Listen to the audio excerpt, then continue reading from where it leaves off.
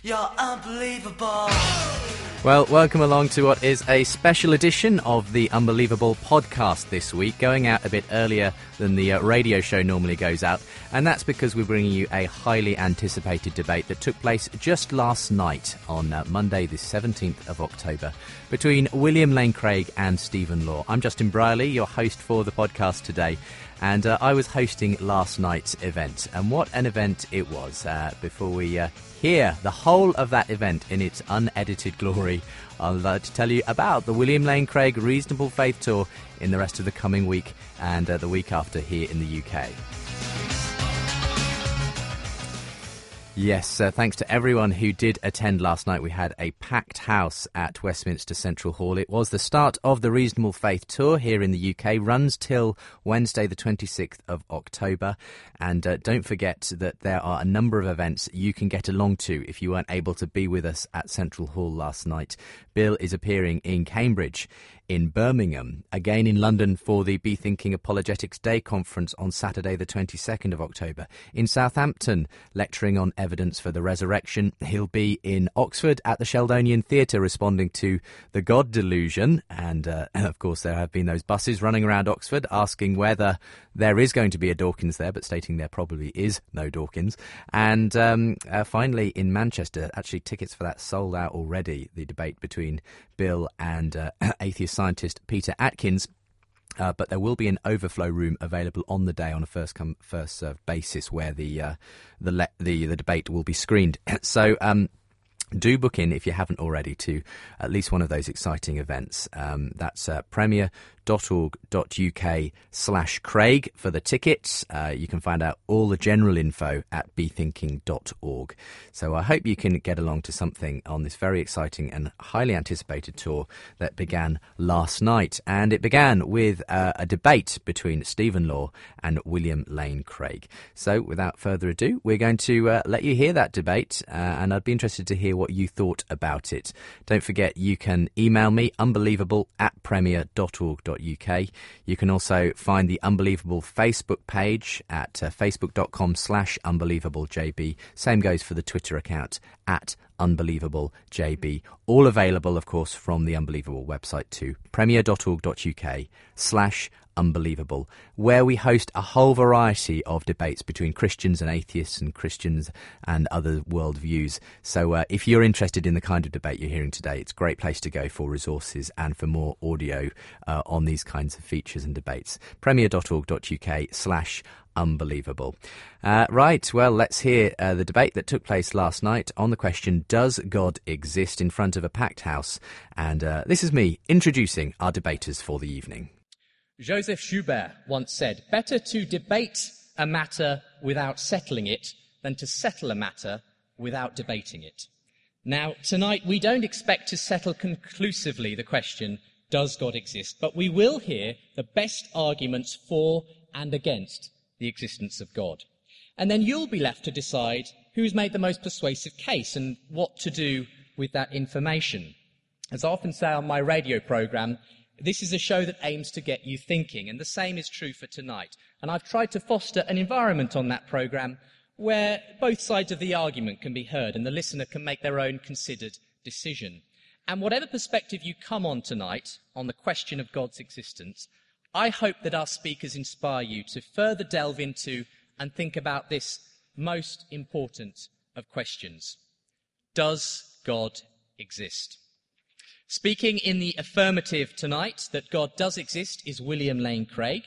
He is Research Professor of Philosophy at Talbot School of Theology, La Mirada in California. He's the author of over 30 books and over 100 peer-reviewed philosophical papers. He's well known for debating atheists all over the world in defence of the Christian faith. Speaking against the existence of God today is Stephen Law. Stephen Law is Senior Lecturer in Philosophy at Heathrow College, University of London, and Provost of the Centre for Inquiry UK. He also edits Think, which is the journal of the Royal Institute of Philosophy. And if you hadn't already guessed, he's our atheist debater for today. Please welcome our debaters.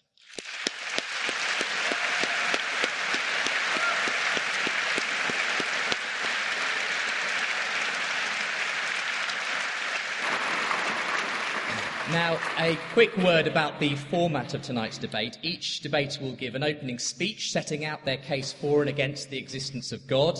That's going to be followed by 2 rounds of rebuttals against each other before each side sums up their own arguments. Then Bill and Stephen will join me for a 30-minute discussion down here in front of the podium in light of the debate. Now, we'd like to feed your questions into that time. Now, rather than taking questions from the floor, we've decided, in order to include as many questions as possible, that we're going to ask you to write down any questions you may have during the course of the debate. And I hope you may have got one of the paper slips for that purpose in your hands. Those will be collected during the second round of rebuttals, and I will remind you before that round begins.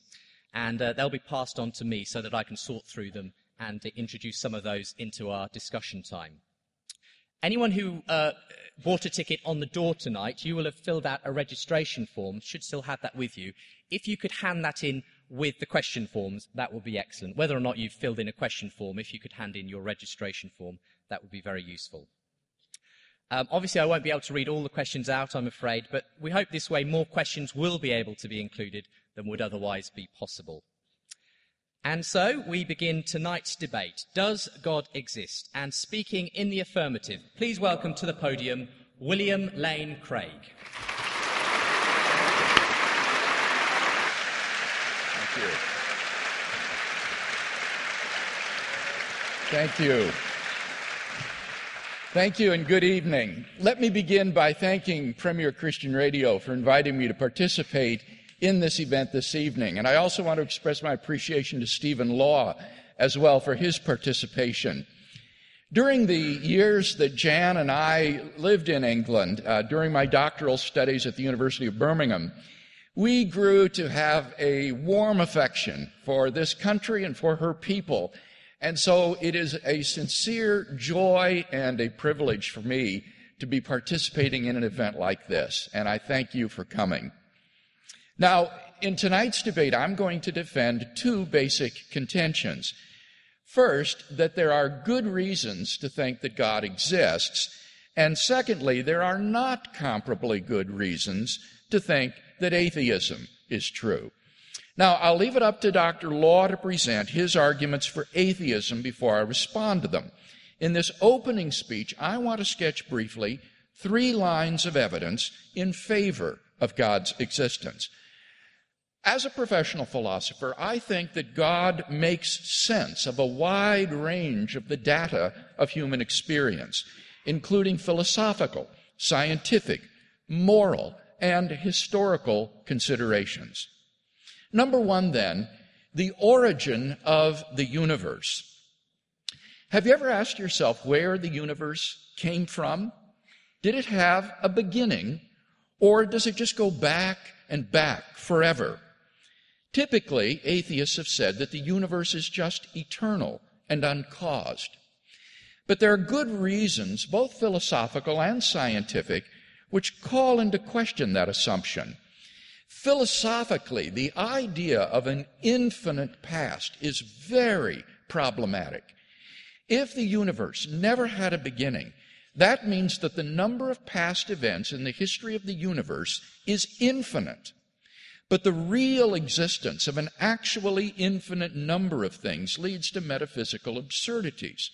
To give just one example, suppose you had an infinite number of coins, numbered 1, 2, 3, and so on to infinity, and I took away all the odd-numbered coins. How many coins would you have left? Well, you'd still have all the even-numbered coins, or an infinity of coins. So infinity minus infinity is infinity. But now suppose instead that I took away all the coins numbered greater than 3. Now how many coins would you have left? Well, 3. So infinity minus infinity is 3. In each case, I took away an identical number of coins from an identical number of coins and came up with self-contradictory results. In fact, you can subtract infinity from infinity and get any answer from 0 to infinity. For this reason, inverse operations like subtraction and division are simply prohibited in transfinite arithmetic. But in the real world, such a convention has no sway. Obviously, you can give away whatever coins you want. Here's another example of the absurdity of an infinite past. Take the planets Jupiter and Saturn. Suppose that for every orbit that Saturn completes around the sun, the planet Jupiter completes 2. If Saturn has completed 10 orbits, Jupiter has completed 20. If Saturn has completed 1 trillion, Jupiter has completed 2 trillion. The longer they orbit, the farther Saturn falls behind. If they continue to orbit forever, they will approach a limit at which Saturn is infinitely far behind Jupiter. But now, turn the story around. Suppose Jupiter and Saturn have been orbiting the sun from eternity past. Now, which one will have completed the most orbits? Well, the correct mathematical answer is that the number of their orbits is identical. But that seems absurd. For the longer they orbit, the greater the disparity between them grows. So how does the number of their orbits magically become identical simply by making them orbit from eternity past? These and many other examples suggest that infinity is just an idea in your mind, not something that exists in reality. But that entails that since past events are not just ideas but are real, the number of past events must be finite. Therefore, the series of past events can't go back and back forever. Rather, the universe must have begun to exist. This purely philosophical conclusion has been confirmed by remarkable discoveries in astronomy and astrophysics. We now have pretty strong evidence that the universe is not eternal in the past, but had an absolute beginning a finite time ago. In 2003, Arvind Borde, Alan Guth, and Alexander Vilenkin were able to prove that any universe, which is on average in a state of cosmic expansion throughout its history, cannot be infinite in the past, but must have a past space-time boundary. What makes their proof so powerful is that it holds regardless of the physical description of the early universe. Because we don't yet have a quantum theory of gravity, we can't yet provide a physical description of the first split second of the universe. But the Borde-Guth-Vilenkin theorem is independent of any physical description of that moment. Their theorem implies that the quantum vacuum state of the early universe, which some scientific popularizers have misleadingly and inaccurately referred to as nothing, cannot be eternal in the past, but must have had an absolute beginning. Even if our universe is just a tiny part of a so-called multiverse composed of many universes, their theorem requires that the multiverse itself must have an absolute beginning. Of course, highly speculative scenarios, such as loop quantum gravity models, string models, even closed time-like curves, have been proposed to try to avoid this absolute beginning. Now, these models are all fraught with problems, but the bottom line is that none of these theories, even if true, succeed in restoring an eternal past. At most, they just push the beginning back a step. But then the inevitable question arises: why did the universe come into being? What brought the universe into existence? Some intrepid atheists have asserted that the universe just popped into being without a cause. But surely that's metaphysically impossible. For such a conclusion is, in the words of philosopher of science Bernhard Königscheider, in head-on collision with the most successful ontological commitment in the history of science, namely the metaphysical principle that out of nothing, nothing comes. So, why does the universe exist instead of just nothing? Where did it come from? There must have been a transcendent cause which brought the universe into being. We can summarize our argument thus far as follows. Premise 1, the universe began to exist. 2, if the universe began to exist, then the universe has a transcendent cause. 3, therefore the universe has a transcendent cause. Given the truth of the two premises, the conclusion necessarily follows. Now, from the very nature of the case, this cause must be an uncaused, changeless, timeless, and immaterial being which created the universe. It must be uncaused because we've seen that there cannot be an infinite regress of causes. It must be timeless and therefore changeless, at least without the universe, because it created time. Because it also created space, it must transcend space as well, and therefore be immaterial, not physical. Now, there are only two possible candidates that could fit such a description. Either an abstract object, like a number, or an unembodied mind, or consciousness. But abstract objects don't stand in causal relations. The number 7, for example, can't cause anything. Therefore, it follows that the transcendent cause of the universe is an unembodied mind. And thus we are brought not merely to an uncaused cause of the universe, but to its personal creator. Number 2, objective moral values and duties in the world. Our first argument gives us a transcendent personal creator of the universe, but it doesn't tell us anything about his moral character. How can we know that he is good? My second argument addresses that question. Premise 1 states, if God did not exist, objective moral values and duties would not exist. By objective moral values, I mean values which are valid and binding, whether people believe in them or not. Many theists and atheists agree that if God does not exist, then moral values and duties are not objective in this sense. For example, Michael Roos, an agnostic philosopher of science, states, morality is a biological adaptation, no less than our hands and feet and teeth. Considered as a rationally justifiable set of claims about an objective something, ethics is illusory. Morality is just an aid to survival and reproduction, and any deeper meaning is illusory. End quote.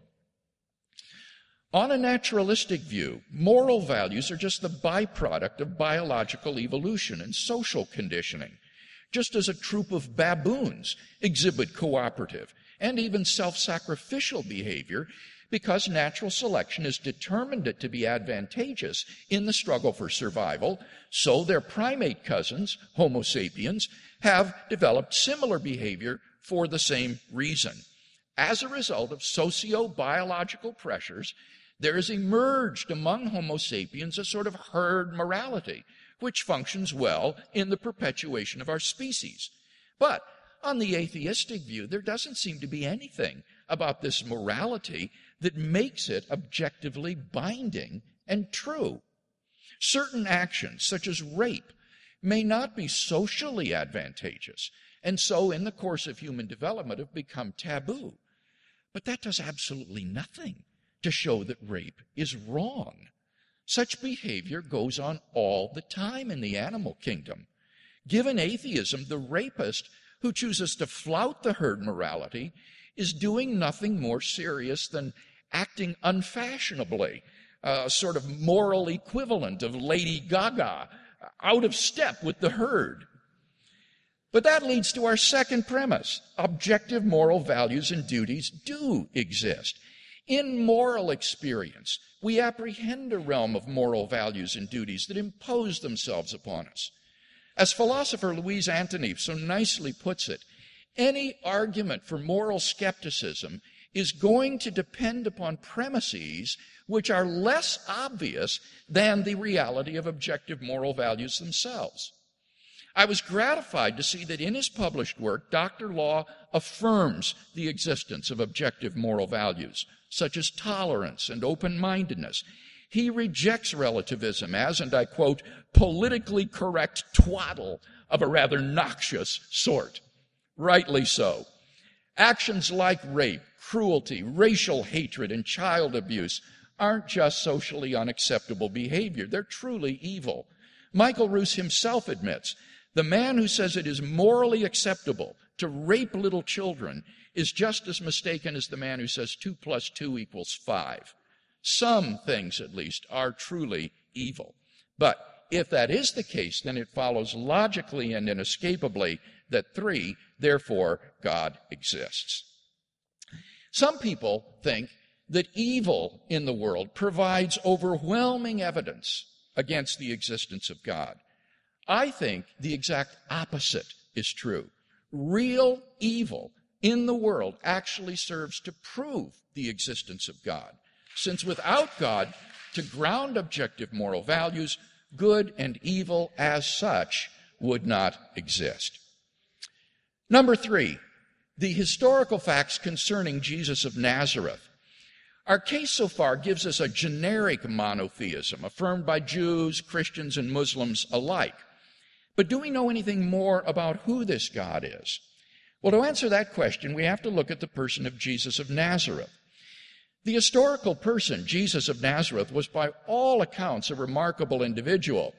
Although Dr. Law has recently defended the claim that Jesus of Nazareth never even existed, historians have reached something of a consensus that Jesus came on the scene with an unprecedented sense of divine authority, the authority to stand and speak in God's place. He claimed that in himself the kingdom of God had come, and as visible demonstrations of this fact, he carried out a ministry of miracle working and exorcisms. But the supreme confirmation of his claim was his resurrection from the dead. Now, most people would think that the resurrection of Jesus is something you just believe in by faith or not. But there are actually 3 facts recognized by the majority of New Testament historians today, which I believe are best explained by the resurrection of Jesus. Fact number 1, on the Sunday after his crucifixion, Jesus' tomb was found empty by a group of his women followers. Fact number 2, on separate occasions, different individuals and groups saw appearances of Jesus alive after his death.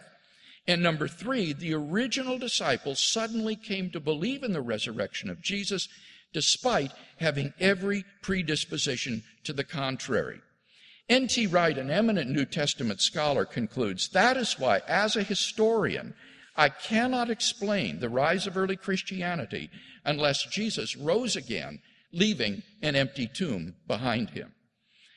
Attempts to explain away these 3 great facts, like the disciples stole the body or Jesus wasn't really dead, have been universally rejected by contemporary scholarship.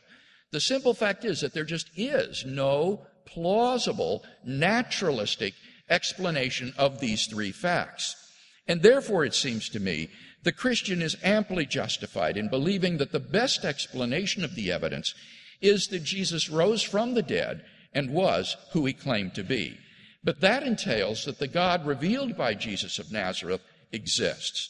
And thus we have a good inductive argument for the existence of God based on the resurrection of Jesus.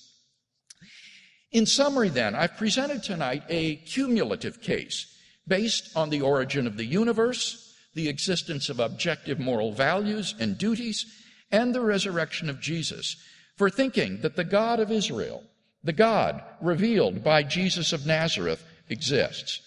If Stephen wants us to believe otherwise, that atheism is true, he must first tear down all 3 of the arguments that I presented, and then in their place erect a case of his own to prove that God does not exist. Unless and until he does that, I think that theism is the more plausible worldview.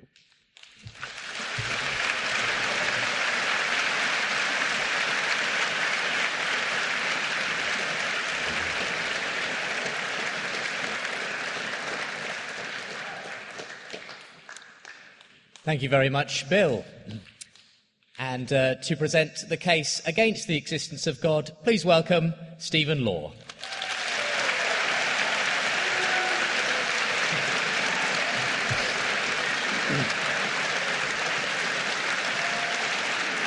Okay. My thanks to the organisers of this debate for the invitation to take part. I'm genuinely honoured to be sharing the stage with Professor Craig this evening. We're here to debate the question, does God exist? And we've just heard some arguments that are supposed to justify an affirmative answer. I'll address those arguments in the first rebuttal period. What I'm going to do in my opening speech is to sketch out an argument against the existence of God. There are many such arguments. I'm going to make things relatively easy for Professor Craig by sketching out just one. It's an argument with which I'm sure you're familiar. It's often called the evidential problem of evil. There's a great deal of bad stuff in the world. There are moral evils, the terrible moral deeds we do. There are also natural evils, such as natural diseases and disasters that cause humans and other creatures immense suffering.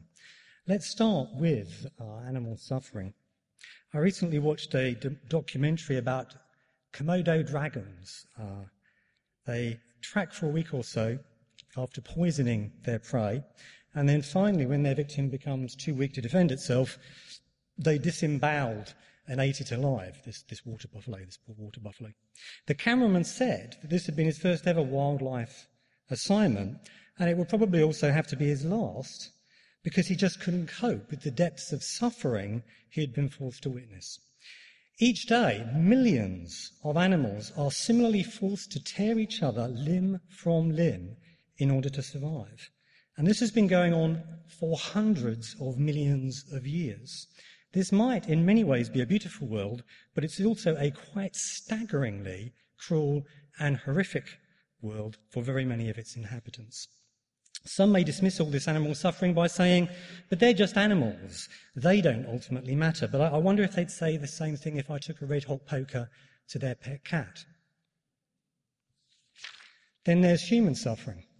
Take, for example, the psychological suffering a parent must go through who has to watch helpless as their young child dies slowly of starvation or an agonising disease. The consensus among population experts is that over the sweep of human history, prehistory, hundreds of thousands of years, the parents of each generation have had to watch, on average, between a third and a half of their under 5 children die, usually from disease. Kenneth Hill, director of the Hopkins Population Centre at Johns Hopkins University, writes, and I quote, "Over the long haul of prehistory, the probability of dying by the age of 5 for females was probably no lower than 440 per 1,000 live births and was probably no higher than 600.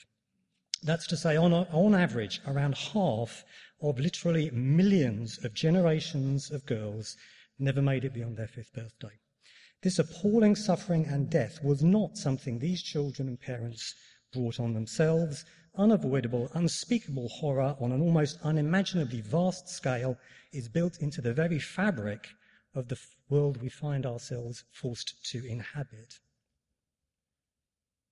So now here's the argument. If Professor Craig's God exists, then these hundreds of thousands, nay, hundreds of millions of years of horror must ultimately be, well, all for the best.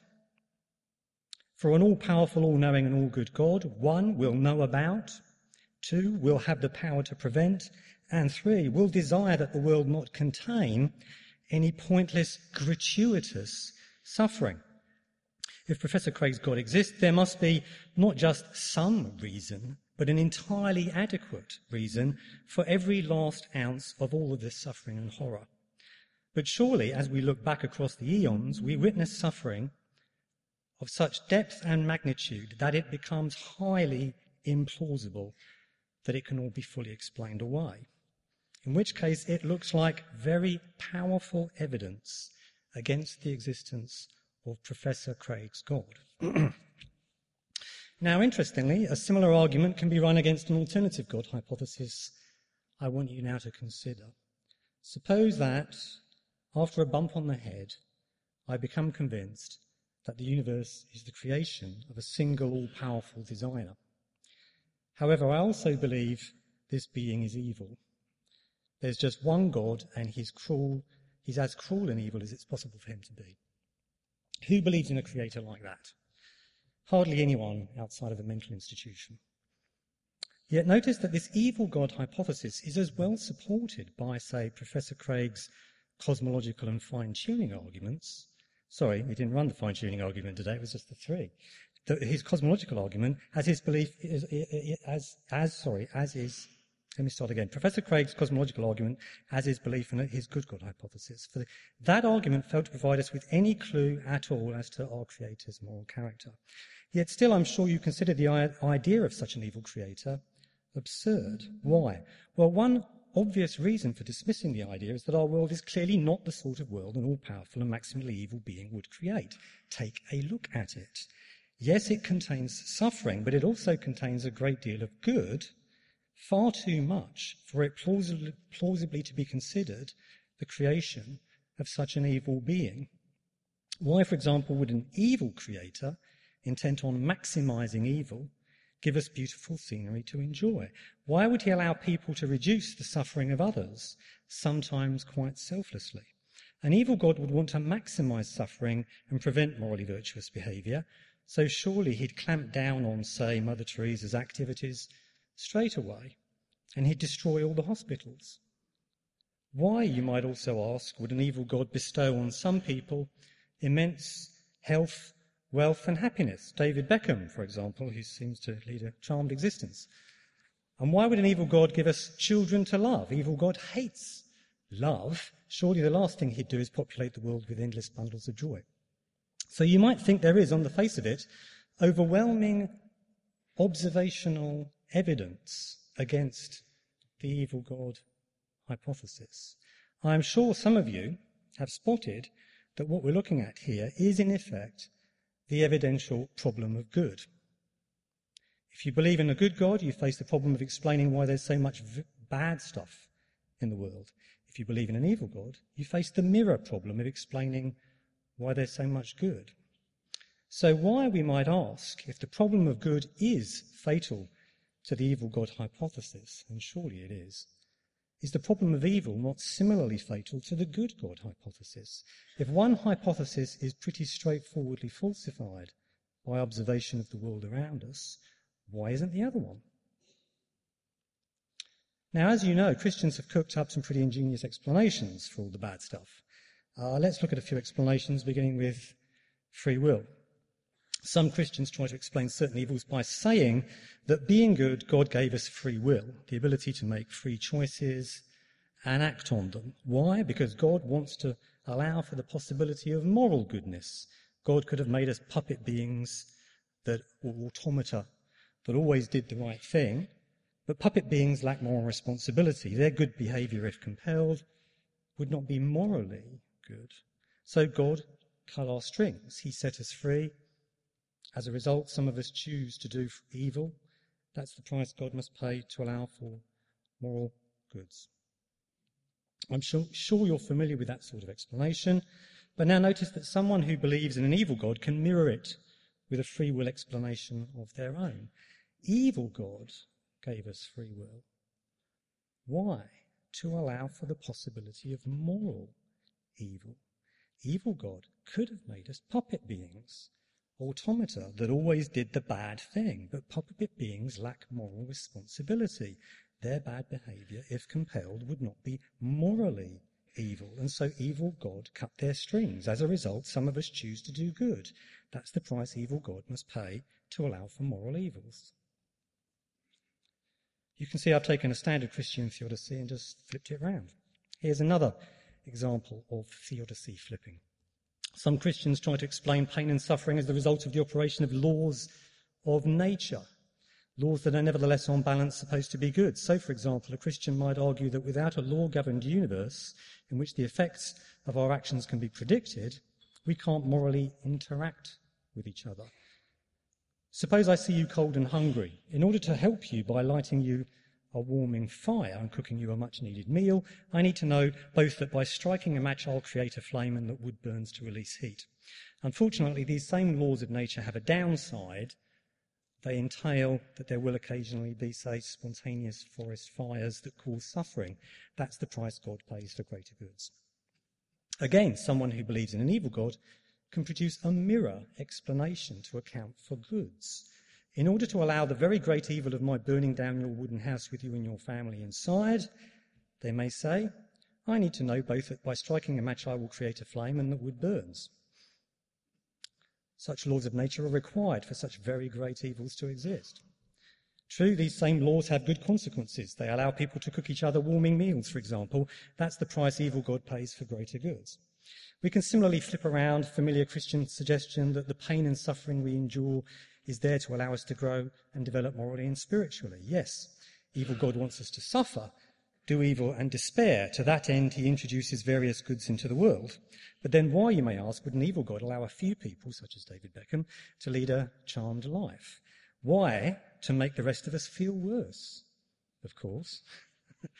To invoke feelings of jealousy and resentment in others, to motivate crime, riots perhaps. Why would an evil God pepper his creation with some beauty which we enjoy? Because he requires a contrast. In order to fully appreciate the drab dreariness of day-to-day life, we need to be reminded now and then of how much better things might have been. Why would an evil God give us children to love? Because it's only if we truly unconditionally love someone that we can be made to suffer as we do when evil God kills them slowly before our eyes.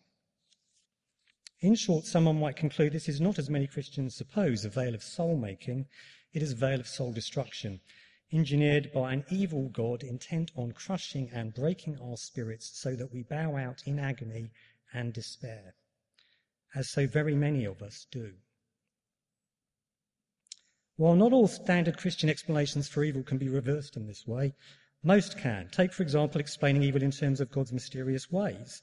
A defender of belief in an evil God can adopt the same ruse, putting the God we see around us down to evil God's mysterious ways. After all, evil God is omnipotent and omniscient, isn't he? So, of course, his evil plans are likely to be largely beyond our understanding.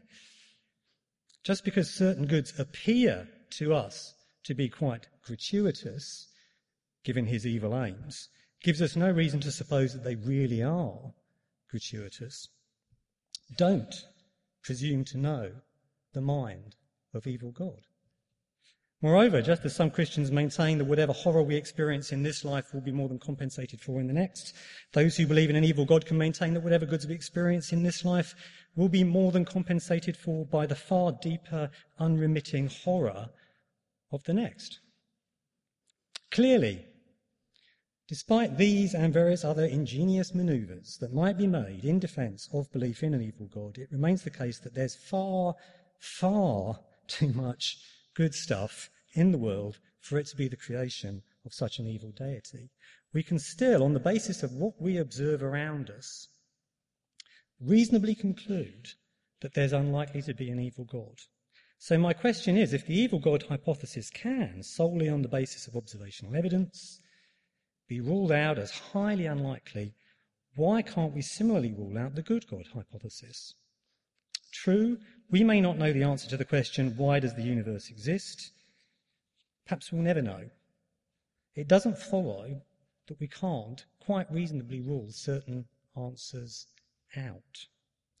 Obviously, we can quite reasonably rule out the evil God hypothesis, and on the basis of what we can see around us. So why not the good God hypothesis? Why suppose, as I assume Professor Craig does, that the good God hypothesis is not just a bit more reasonable, but very significantly more reasonable than the evil God hypothesis? For remember, the latter hypothesis remains downright absurd, notwithstanding such appeals to evil God's mysterious ways and so on. That's the challenge I'm putting before Professor Craig tonight, to explain why belief in a good God is, on the basis of the available evidence and arguments, not just a bit more reasonable than belief in an evil God, but very significantly more reasonable than belief in an evil God. How might Professor Craig respond to this challenge? Well, he's given his arguments for his particular God, of course. I'll examine those next, though notice that the first one was completely neutral on God's moral properties, so it provides no support for a good God over an evil God. In fact, Dr. Craig is now down to two arguments. He may also try to disarm the problem of evil, perhaps by invoking a smokescreen of scepticism and mystery. He may say, well, we just can't presume to know, regarding all the horror we see around us, that God lacks adequate reasons for it. But as we've just seen, we can use the same sort of smokescreen to defend belief in an evil God. We can say, well, we just can't presume to know, regarding all the goods we see around us, that evil God lacks adequate reasons for them. So Professor Craig cannot, by means of such a smokescreen, show that belief in his good God is better supported than belief in an evil God. It will be interesting to see, I'll be interested to see, how he thinks it can be shown to be better supported. Now, that went really fast. I'm left with 2 minutes, and I just want to add in my 2 minutes, if it's okay, something that's on the desk. I'm just going to reach over and get it.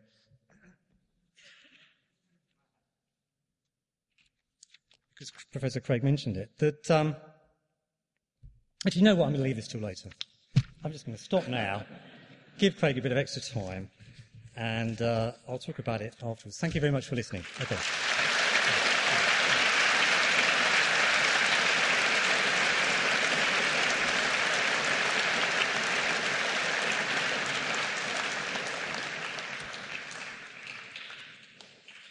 You are not required to use all your time. We only ask that you stay within the time you've been given.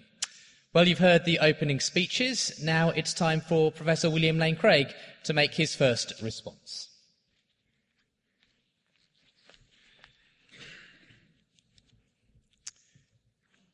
Thank you, Stephen, for that very thought-provoking and interesting argument. You remember in my opening speech, I said that I would defend two basic contentions tonight. First, that there are good reasons to think that theism is true. We've yet to hear Stephen's response to those arguments.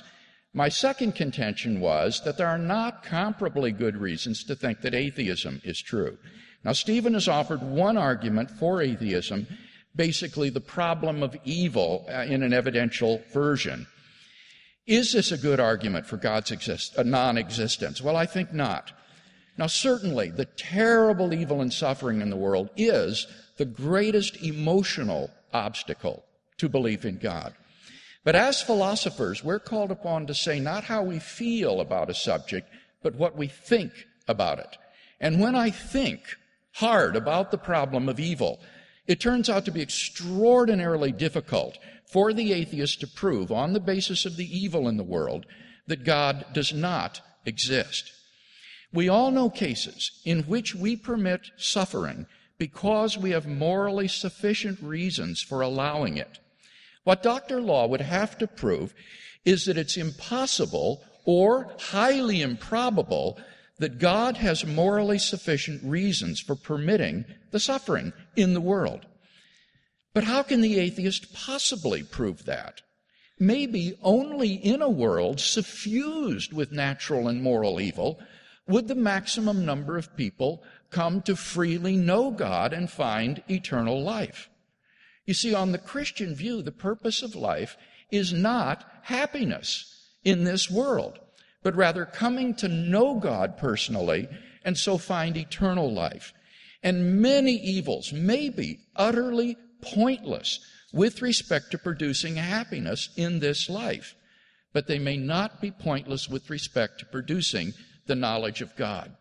Dr. Law would have to show that there is another world which is feasible for God, in which there is a greater knowledge of God and His salvation, but with less suffering. And that's pure speculation. Now, I think Dr. Law's own example of evil God actually proves my point. Now, first of all, it's inaccurate to call this being an evil God, because God, by definition, is a being which is necessarily good. Peter Millikan, professor of philosophy at Oxford University, says what makes the supreme being worthy of worship is not simply his power, but rather his moral excellence. For the supreme being to be an appropriate object of religious attitudes, therefore, he must, above all, be morally good. So you cannot have, literally speaking, an evil God, because he would not be worthy of worship. What you could have would be an evil creator of the universe, who is not God. And I would argue that just as you cannot prove that the creator is evil because of the bad things in life, so you cannot prove that he is good because of the good things in life. The two cases are on a par. Just as good things don't disprove the existence of anti-God, so bad things don't disprove the existence of God. I think Dr. Law's mistake is that he thinks that the theist arrives at the doctrine of God's goodness by an inductive survey of the world's events, and that's simply incorrect. As Michael Bergman and Jeff Brower point out in their response to Dr. Law, traditional theists have never argued for God's perfect goodness by simply inferring it from the existence of some good in the world. Rather, what the theist can do is to present a moral argument, such as I have done, for God as the foundation of objective moral values. And that leads directly to the final point I want to make on this. Moral evil actually proves the existence of God. For we may argue in the following way. Premise 1, if God does not exist, objective moral values do not exist. 2, evil exists. 3, therefore objective moral values exist. Some things are evil. Therefore, God exists. In the end, Dr. Law admits, and I quote, it's possible that a cogent moral argument along the above lines might yet be constructed. I suspect that this is the most promising line of attack for theists to take. And this is precisely the line that I've taken in my published work. To summarize then, number 1, Dr. Law cannot prove that God lacks morally sufficient reasons for permitting the evils that occur. 2, his anti-God objection fails because I agree that the good things in the world fail to disprove anti-God. And 3, evil in the world actually proves God's existence because apart from God, there is no foundation for objective moral values. Now, let me say one more thing about animal predation and suffering, since this featured largely in his argument. Number 1, animals are part of a broader ecosystem in which the human drama is played out. And such an ecosystem must be balanced if it's to be viable. It is no accident that every ecosystem involves predators of some sort. For example, I also recently saw a program on television about how the Canadian authorities are reintroducing wolves into the wild in Canada. Why? Because in the absence of these predators, the caribou herds were overpopulating because there was no one to pick off the diseased and the aged. And as a result, they were overgrazing and therefore dying of starvation. The predators actually enhanced the survivability and the health of the caribou herds on which they preyed. So that predators are an essential part of an ecosystem. In a world without predators, the insects would soon take over since there would be nothing to eat them, and all the animals would soon die because all the vegetation would be consumed by insects. And once the insects have consumed all the vegetation, they would die off as well. So any viable ecosystem needs to have predation in it in order to succeed. Now, let me say one other thing, however, that is a result of recent scientific discoveries that shed remarkable light on the problem of animal suffering. In his book, Nature Red in Tooth and Claw, published by Oxford University Press, Michael Murray explains that there is really a threefold hierarchy of pain awareness. On the most fundamental level, there is simply the reaction to stimuli, such as an amoeba exhibits when you poke it with a needle. It doesn't really feel pain. There's a second level of pain awareness, which sentient animals have, which is an experience of pain. And animals like horses, dogs, and cats would experience this second level pain awareness. But they do not experience a third level pain awareness, which is the awareness of second order pain. That is the awareness that one is himself in pain. For that sort of pain awareness requires self-awareness. And this is centered in the prefrontal cortex of the brain, a section of the brain that is missing in all animals except for the higher primates and human beings. And therefore, even though animals are in pain, they aren't aware of it. They don't have this third order pain awareness. They are not aware of pain, and therefore they do not suffer as human beings do. Now, this is a tremendous comfort to those of us who are animal lovers like myself, or to pet owners. Even though your dog or your cat may be in pain, it really isn't aware of being in pain, and therefore it doesn't suffer as you would when you are in pain. The problem is that we are so often guilty of anthropopathism. That is to say, we treat animals as though they were human beings. We think of the deer in the forest like Bambi, having human consciousness and self-awareness. And this is simply fallacious. There's an actual name for this. It's called the hyperactive agency detection device, the tendency to regard animals as though they were agents. But once we understand the biology of animals, what we see is that God, in his mercy, has spared the animal world the experience of suffering, such as human beings exhibit. So I think that this goes a long way towards solving the problems that Dr. Law indicates. In any case, those 3 points remain. He cannot show that God lacks morally sufficient reasons for the suffering in the world. His anti-God objection fails because goodness in the world doesn't disprove anti-God. And in any case, evil in the world actually proves the existence of God himself.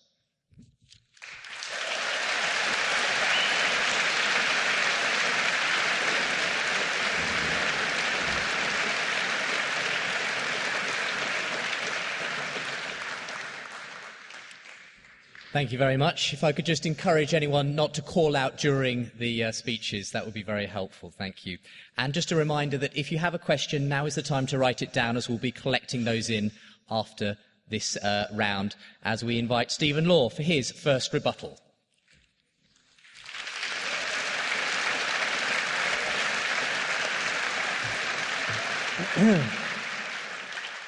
Okay. Good. Well, Professor Craig made some interesting points there. I'll respond to them as many as I can in the time available to me. First of all, Professor Craig seemed to be suggesting that I think Christians think God is good because, they draw that conclusion on the basis of what they see of the world around them. Well, obviously, I don't believe that. He's attacking a straw man at that point. I assume that Christians have some other reasons for thinking that God is good, because it's pretty obvious from what we see of the world around us that it really does not support that belief. That's certainly not why I think that Christians believe that God is good, not at all. So that was just an attack on a straw man. It's not my position, very obviously. Secondly, Professor Craig suggested in his opening speech, that the existence of evil proves God. It's a popular move. Not taken terribly seriously in philosophical circles, but more widely, you do find this on the internet. You find people saying this. They think, this is a good persuasive argument. They say that, in a way, the existence of evil proves that there's a God, because it's only if there's a God that there can be such things as good and evil. Well, first of all, that argument begs the question that, you need gods to have good and evil, and that Professor Craig has signally failed to do this evening, but I'll explain why that is so in a short period of time. The more important point is this: you can run the evidential problem of evil without mentioning evil at all. You don't need the concept of evil. I, as an atheist, don't need to buy into the concept of good or evil. I could be a moral nihilist. All you need is the observation that there's just an enormous amount of suffering, far more than can be plausibly explained in terms of God's, mysterious ways or higher purpose. That's all I need to point to. Christians can buy into the concept of good and evil. I don't need to in order to run the objection. And in fact, that's this is widely recognized to be true. You can set up the problem of evil without even using the concept of evil. You don't have to buy into the concept of evil to run it. So that's just a red herring. Okay. It's not true that evil proves God. His other main arguments seem to be that, basically to concede that you can't be pretty confident that there's no evil God on the basis of the amount of good that we see around us? Well, yeah, clearly. We all know that's not true. I mean, we can see that there is an immense amount of good stuff in the world, and it's just implausible that, it can be squared in some way with the existence of an all-powerful and supremely malignant deity. Yes, there are all these ingenious explanations we can concoct and gerrymander, but the fact is, we can all see, we all know, and we will confidently dismiss, rightly so, the evil God hypothesis purely on the basis of what we can see of the universe around us. And if we can do that, then why can't we do it for the good God hypothesis? Professor Craig has not answered that question. That is the challenge I'm setting. In order to avoid the challenge, he's basically having to get incredibly sceptical. He's really having to play the mystery card at this point and say, we just can't know whether there's an evil God on the basis of looking at the world around us. Really? Pull the other one would be, my response to that. And if we can show beyond reasonable doubt, I'm not using the word proof, I don't like it, beyond reasonable doubt that there is no evil God on the basis of empirical observation of the world around us, then why on earth can't we show that there's no good God on the basis of empirical observation of the world around us, the sheer quantity of bad stuff that there is? That's basically the challenge I'm putting forward, and it seems to me that Professor Craig is just having to play a highly implausible, sceptical card in order to try and get himself out of trouble at this point. And that's the best he can do at this point, is that we can't know. We couldn't possibly know that whether or not there's an evil God on the basis of observation of the world around us. I just don't buy it. Professor Craig has also run, I forgot at which point he did it now, but he has run an afterlife kind of explanation. He said that, the evils we experience in this world become easier to understand for a theist once we remember that we can, look forward to an eternity of bliss in heaven. There is a higher reason, there's a higher purpose. It's not all about life here on this planet. As I've already pointed out in my opening speech, such afterlife type explanations can also be run by someone who believes in an evil God. They can insist that the goods we experience in this life will be more than adequately outweighed by the horrors of spending eternity in the company of the supremely malignant deity in the next. Clearly, that's not good enough as an explanation, as a defense of reasonableness. The belief in an evil God is reasonable. And if it won't do in defense of belief in an evil God, then why on earth should we find it remotely plausible as a defense of belief in a good God? So I can't see that Professor Craig has really got a decent response here at all. In fact, many of the moves that he usually makes have just not cropped up, interestingly, probably because he can see that they're not going to work once we start thinking about the evil God hypothesis. It's a very simple challenge. We can see, on the basis of observation of the world around us, the sheer quantity of good stuff that there is, that there's more than enough to justify the conclusion that there is no supremely malignant, all-powerful deity in charge of the universe. And if that is true, then it just won't wash to say, we can't know that there isn't a good God, because perhaps there is some deeper reason for all of this horror that we see around us. It's clear that there is sufficient evidence, I think. And it seems to me, what I find most baffling, I think, is the extent to which people just can't see that, and the extraordinarily convoluted intellectual manoeuvres that they have to go through in order to try and convince themselves that what they believe is not, given the available evidence, downright ridiculous. So I think I've dealt with most of Professor Craig's points. He also made some appeals to some explanations for animal suffering, which basically were variants of the appeal to laws of nature, which I've already pointed out. You can flip those kinds of theodicy. I'm not even going to attempt to do so now, but we could do that.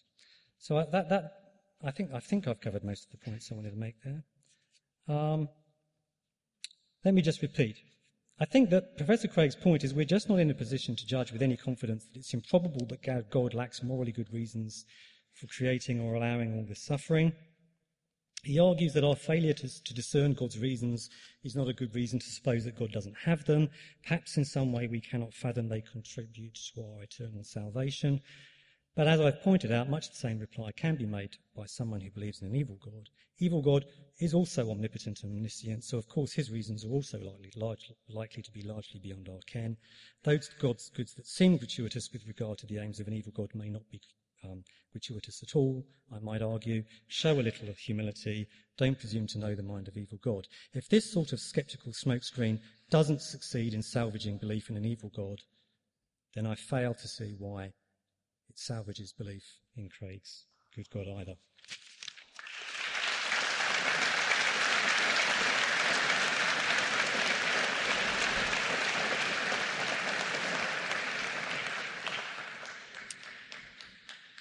Well, we reach the third round, where there'll be an opportunity now for William Lane Craig to respond. But as I mentioned earlier, if you have a piece of paper with a question on, there will be some ushers coming around at the end of your rows, and if you could pass those to the end of the rows, we'll collate those in order that they can be brought into the discussion time later on.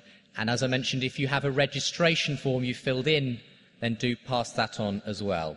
But let's have some silence as we do that, as we invite William Lane Craig back to the podium as he responds again to Stephen Law.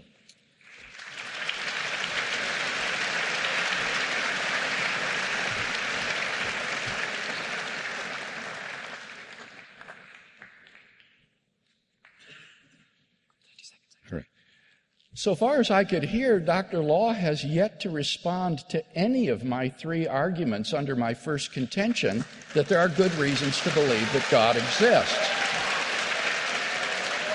First, he has not responded to my argument based on the origin of the universe. At best, he would have to say, well, we don't know if this being is good who has created the world. And I grant that. You can't know that from this argument.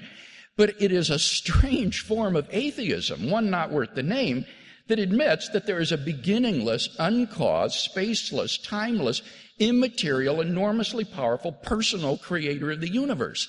That, I don't think, deserves to be called atheism. So he's got to interact with this argument because the problem of evil doesn't refute it, because it doesn't say anything about the moral properties of this being.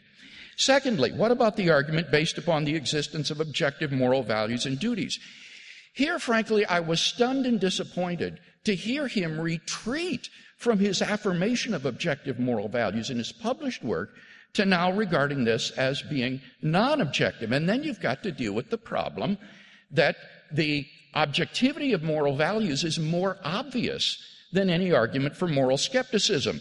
The atheist philosopher Peter Cave puts it this way: whatever skeptical arguments may be brought against our belief that killing the innocent is morally wrong, we are more certain that the killing is morally wrong than that the argument is sound.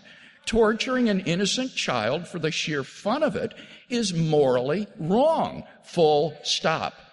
And that's why John Cottingham reports that there is an increasing consensus among philosophers today that some sort of objectivism is correct. The problem is that on atheism, there is no explanation for the reality of objective moral values and duties, and that's what theism will give you. Thirdly, the argument concerning the resurrection of Jesus has not even been addressed in tonight's debate. So, are there comparably good arguments for atheism? Well, I made 4 points by way of response to his argument. First, he hasn't been able to show that it's improbable or impossible that God has morally sufficient reasons for the suffering in the world.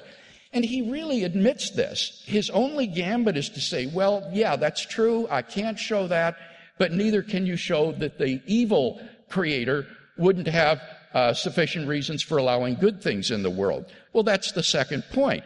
And I agree that you cannot disprove anti-God by just looking inductively at the good things in the world. The world is morally ambiguous, And that's not how theists come to believe in the goodness of God. Stephen Weikstra, who is an expert in the problem of evil, puts it this way.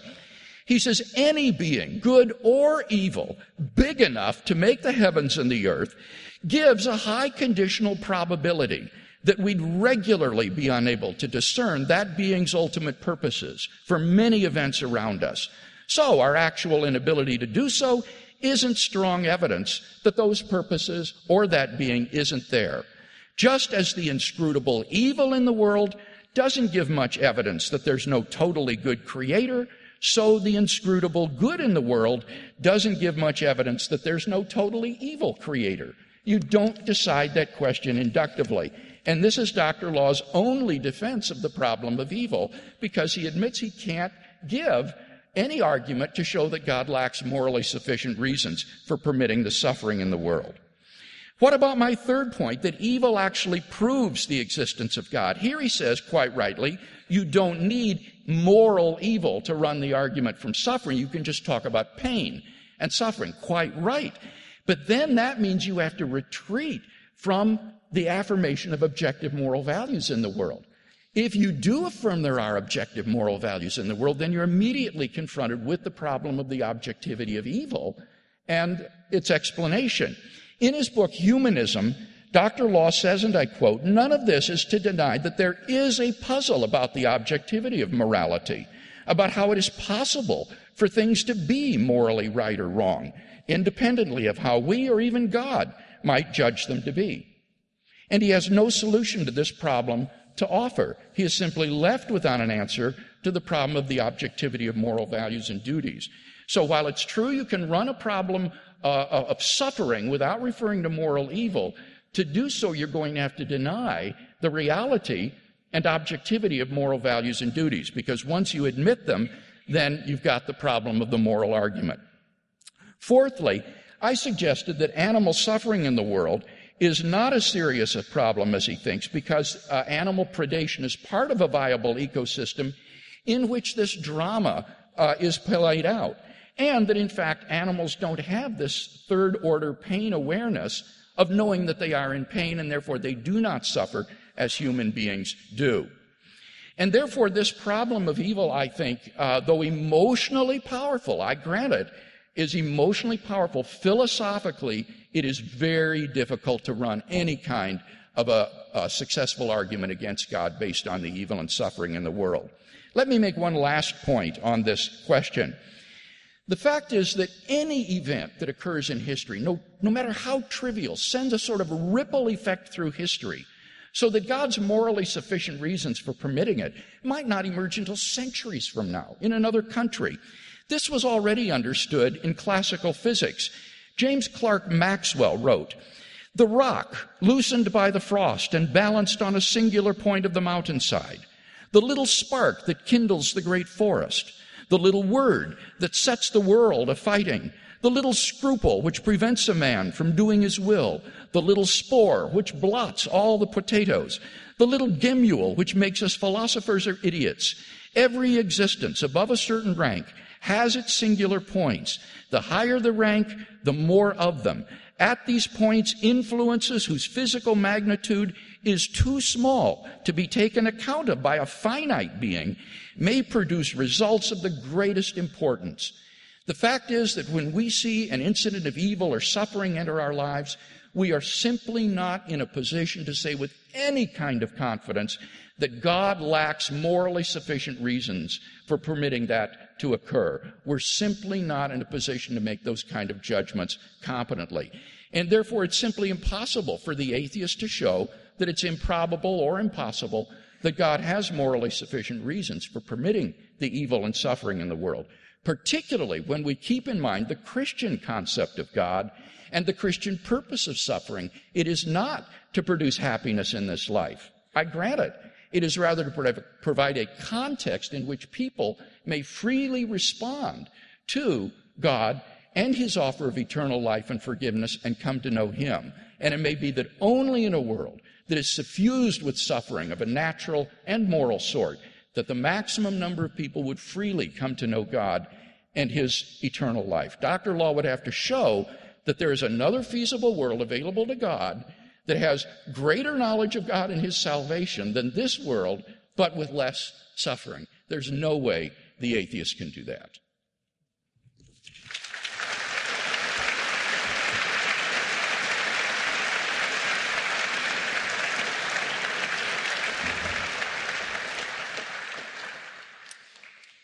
And we go on to the second rebuttal, by Stephen Law. I'm giving you an extra 30 seconds, Stephen, because there was a brief malfunction with the timer that amounted to about 30 seconds extra. So if you'd like to come, we'll hear your third rebuttal. Okay. At this point, I want to actually look at the arguments that were given for the existence of God. There were actually only two that are relevant here in terms of being arguments for a good God as opposed to, say, a morally neutral God or an evil God. Craig's moral argument is, if God does not exist, objective moral values do not exist. Objective moral values exist, therefore God exists.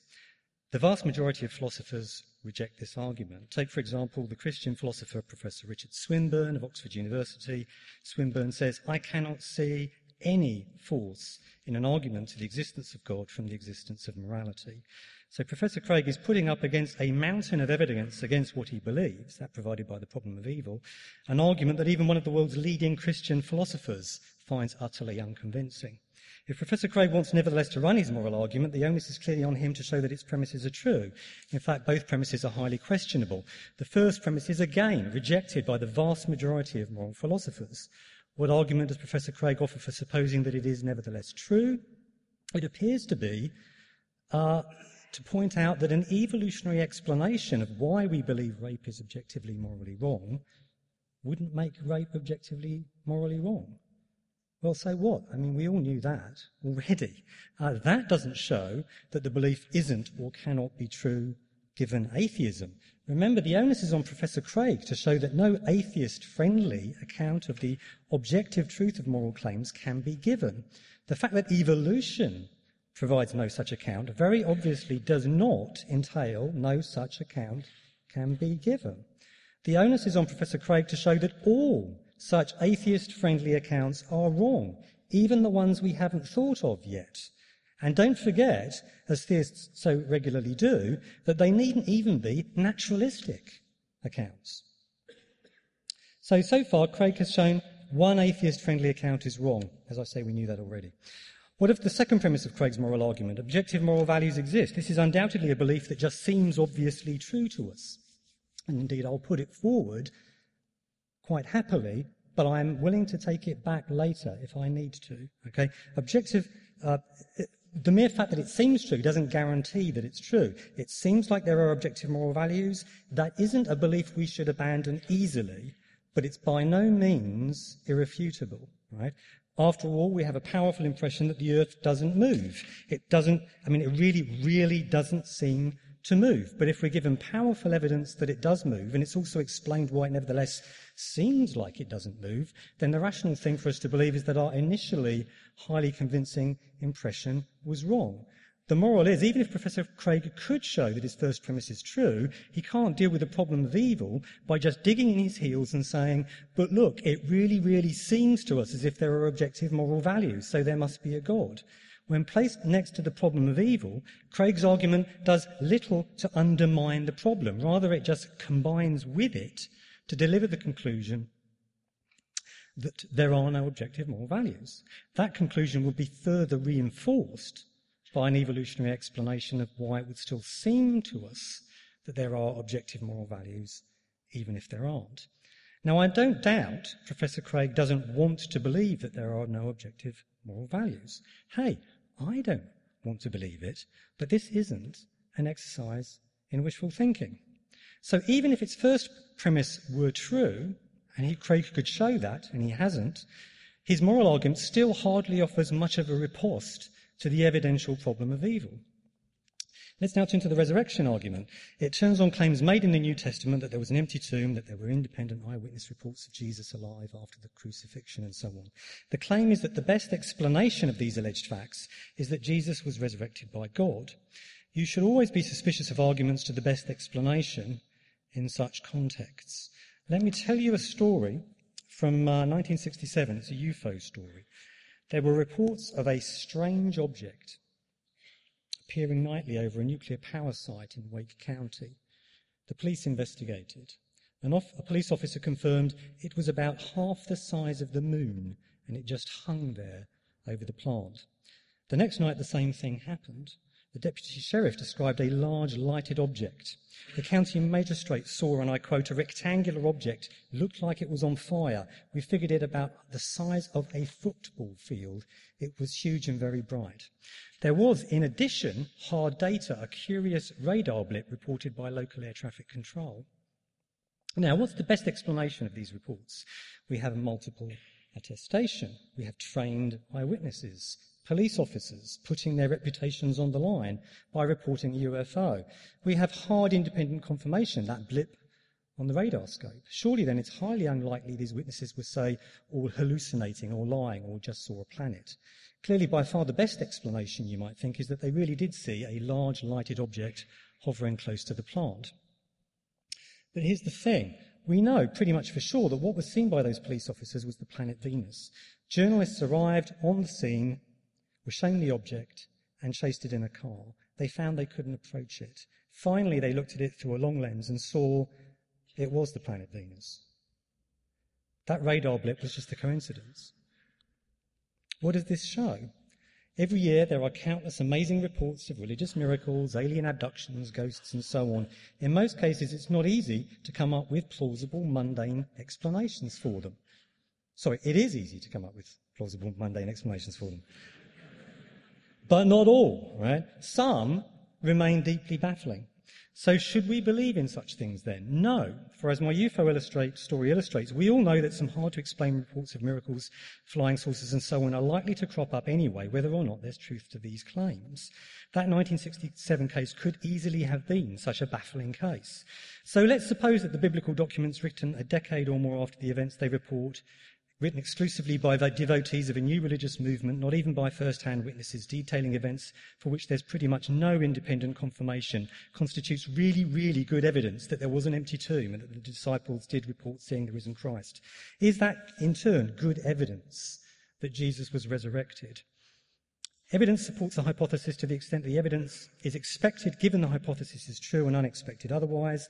The absolutely crucial point to note is this. We have good reason to expect some baffling, very hard to explain in mundane terms, reports to crop up occasionally anyway, whether or not there are any miracles or gods or flying saucers. So the fact that an otherwise baffling, hard to explain case has shown up provides us with little, if any, evidence that a miracle has occurred.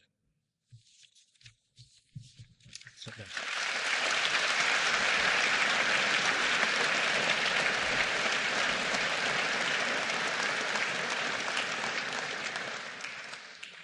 Well, now both William Lane Craig and Stephen Law will have 5 minutes each to sum up their arguments tonight, starting with William Lane Craig.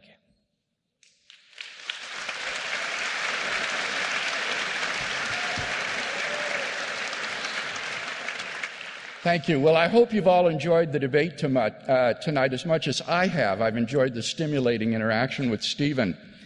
I argued tonight that there are good reasons to think that God exists. My first argument, based on the origin of the universe, has gone unrefuted. Therefore, we can all agree tonight that there is an immaterial, uncaused, beginningless, spaceless, timeless, enormously powerful, personal creator of the universe who may or may not be good. That would be a very strange form of atheism. Secondly, I've argued that objective moral values and duties point to the existence of God. First, because if God did not exist, objective moral values and duties would not exist. And here, Dr. Law's only refutation was to appeal to authority. He said, well, Richard Swinburne doesn't agree with this argument. Well, granted, Richard Swinburne doesn't agree with the argument.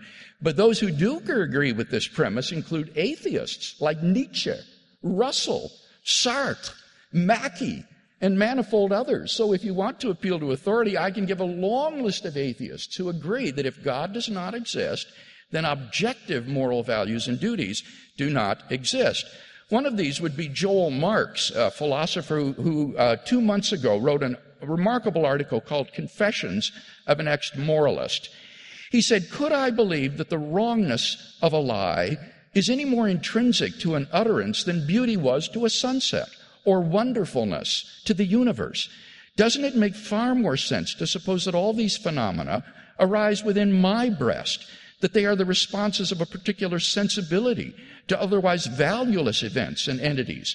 Someone else might respond completely differently from me, such that for him the lie was permissible, the sunset banal, and the universe nothing but atoms and the void." And so Marx came to realize that as an atheist, he had to give up his belief in the objectivity of moral values and duties. He said, "I used to think animal agriculture was wrong. Now I will call a spade and declare simply that I very much dislike it and want it to stop. I am simply no longer in the business of trying to derive an ought from an is." It seems to me Marx is entirely justified there. In the absence of God, there just is no explanation that the naturalists propose that would explain the existence of objective values and duties. And this is critical. As Shelley Kagan, a Yale ethicist, has said, this need for explanation in moral theory cannot be overemphasized. One of the things we want our moral theory to help us understand is how there can even be a moral realm and what sort of objective status it has. And Dr. Law simply hasn't offered anything, whereas the theist can offer a transcendent ground in God, his nature, and his commands. So I think that theism offers us a better foundation for the objective moral values that we all hold dear. What about the resurrection of Jesus? Dr. Law rightly points out that there are many reports of paranormal phenomena, and these ought to make us very cautious in assessing miracle claims. But I would say two things. First of all, any claim must be weighed by objective criteria: explanatory scope, explanatory power, plausibility, degree of ad hocness. And I don't know of any natural explanation that passes those criteria, as well as the explanation that God raised Jesus from the dead. Secondly, the resurrection of Jesus, I think, is plausible because of the religio-historical context in which it occurs. It's not a bald anomaly occurring without a context. It comes as the climax to Jesus of Nazareth's own unparalleled life and ministry, a man who claimed to be the absolute revelation of God and the way to eternal life. If this man has been raised from the dead, then he has been vindicated by God in those allegedly blasphemous claims for which he was crucified. And therefore, I think these claims have a degree of plausibility that paranormal phenomena would not. So I think we've got good grounds for believing in Christian theism. What about atheism? Well, basically all we've heard is the evil God objection. But as I explained, you can't disprove the evil creator hypothesis just by appealing to goods in the world. And similarly, you cannot disprove the good creator hypothesis by appealing to evils in the world. Why? Because we're not in a position to judge with any confidence when some incident of suffering occurs that God has no morally sufficient reason for allowing it to occur. And therefore, I'm convinced that on balance, the weight of the evidence tips clearly in the side of Christian theism. And for that reason, I remain enthusiastically a Christian theist.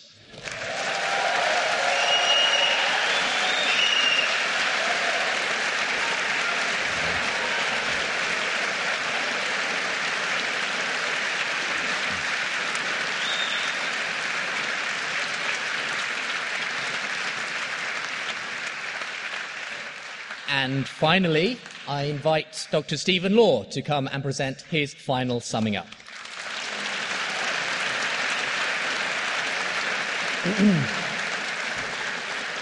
I started out by pointing out that as we look back across the hundreds of millions of years of sentient life on this planet, we find suffering on a stupendous scale. For example, we humans have, over many hundreds of thousands of generations, had to watch a third to a half of our children die painfully in our arms. Immense suffering and horror are built into the fabric of the world we are forced to inhabit. My contention is that this suffering does constitute powerful observational evidence against Professor Craig's God. Even many Christians acknowledge it constitutes a very powerful intellectual threat to their belief.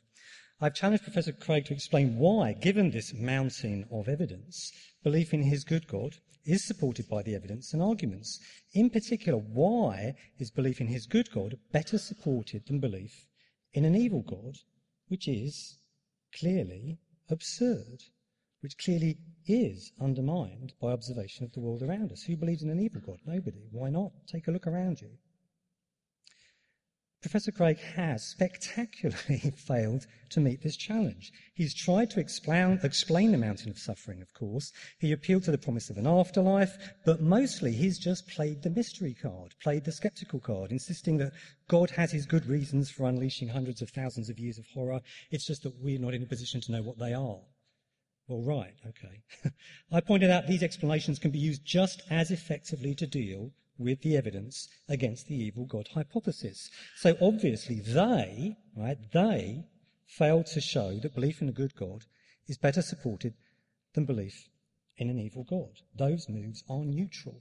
So Professor Craig is now going to have to rely on his arguments for a good God if he's to balance things up at all, if he's to show that his belief is more reasonable than a belief in an evil God. But only two of his arguments are actually even relevant, so I ignored the first one. These are the arguments that he did offer for his good God were remarkably weak. He offered a moral argument, but such moral arguments, as I pointed out, are rejected by the vast majority of moral philosophers. Even Richard Swinburne thinks Craig's moral argument fails. But I wasn't relying on that for authority. I just pointed out that Professor Craig provided no justification for the first premise of the argument, and he still hasn't. He still hasn't provided a decent justification for the first premise of the argument. The argument has a very dubious first premise. If there's no God, there are no objective moral values. Why should we believe that? There's been no argument. But even if he could show that it was true, I pointed out he would not have succeeded in showing that belief in his God is reasonable. More reasonable than belief, significantly more reasonable than belief in an evil God. For of course, when placed next to a mountain of observational evidence that there's no such God, his moral argument merely generates the conclusion that there are no more objective moral values. A conclusion that, while counterintuitive, can't just be assumed. So in fact, Craig's moral argument kind of presupposes that he's already dealt with the evidential problem of evil. You can't use it against as a counterbalance to the evidential problem of evil. His other argument was the resurrection argument, which is frankly, almost comically flimsy. Even many Christians, including Alvin Plantinga, and again, this is not an appeal to authority, just to illustrate the point, consider it terribly weak. So let's not lose sight of the weight of argument and evidence on either side of this debate. There is a mountain of observational evidence against Craig's God. He has signally failed to explain that evidence away. He's just played the mystery card. He offered a couple of arguments for his particular God, but they turned out to be at best, weedy. Indeed, both have high-profile Christian critics. The moral argument relied on a premise for which we've seen no decent argument whatsoever. So I think it is indeed spectacularly clear where the balance of probability lies. We may not know why the universe exists, but we can quite reasonably rule certain answers out, such as that an evil God created it. We all know that. We can, for much the same sort of reasons, observational reasons, quite reasonably also rule out the suggestion that Professor Craig's good God created it. That's the end.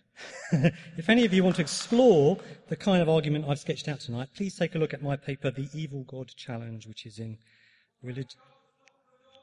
That's another one. We were talking about Professor Craig's God. In Religious Studies 2010, there's also a condensed version of this argument in my most recent book, should you wish to purchase it. Okay, thank you very much.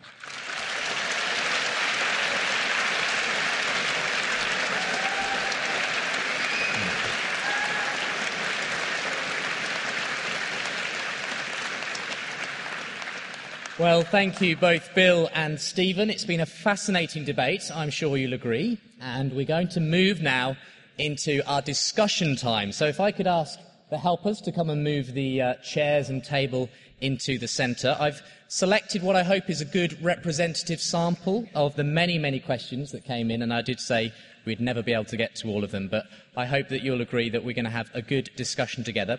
Just while the furniture is being moved, I'd like to say that if you pick up the podcast of Unbelievable on Premier Christian Radio, you'll be able to hear this debate in full. And there were a number of people who arrived a little late, and so you weren't able to hear all of the opening premises. I do encourage you to go and find that at premier.org.uk/unbelievable this week. Gentlemen, if you'd like to come down and we'll have a discussion together.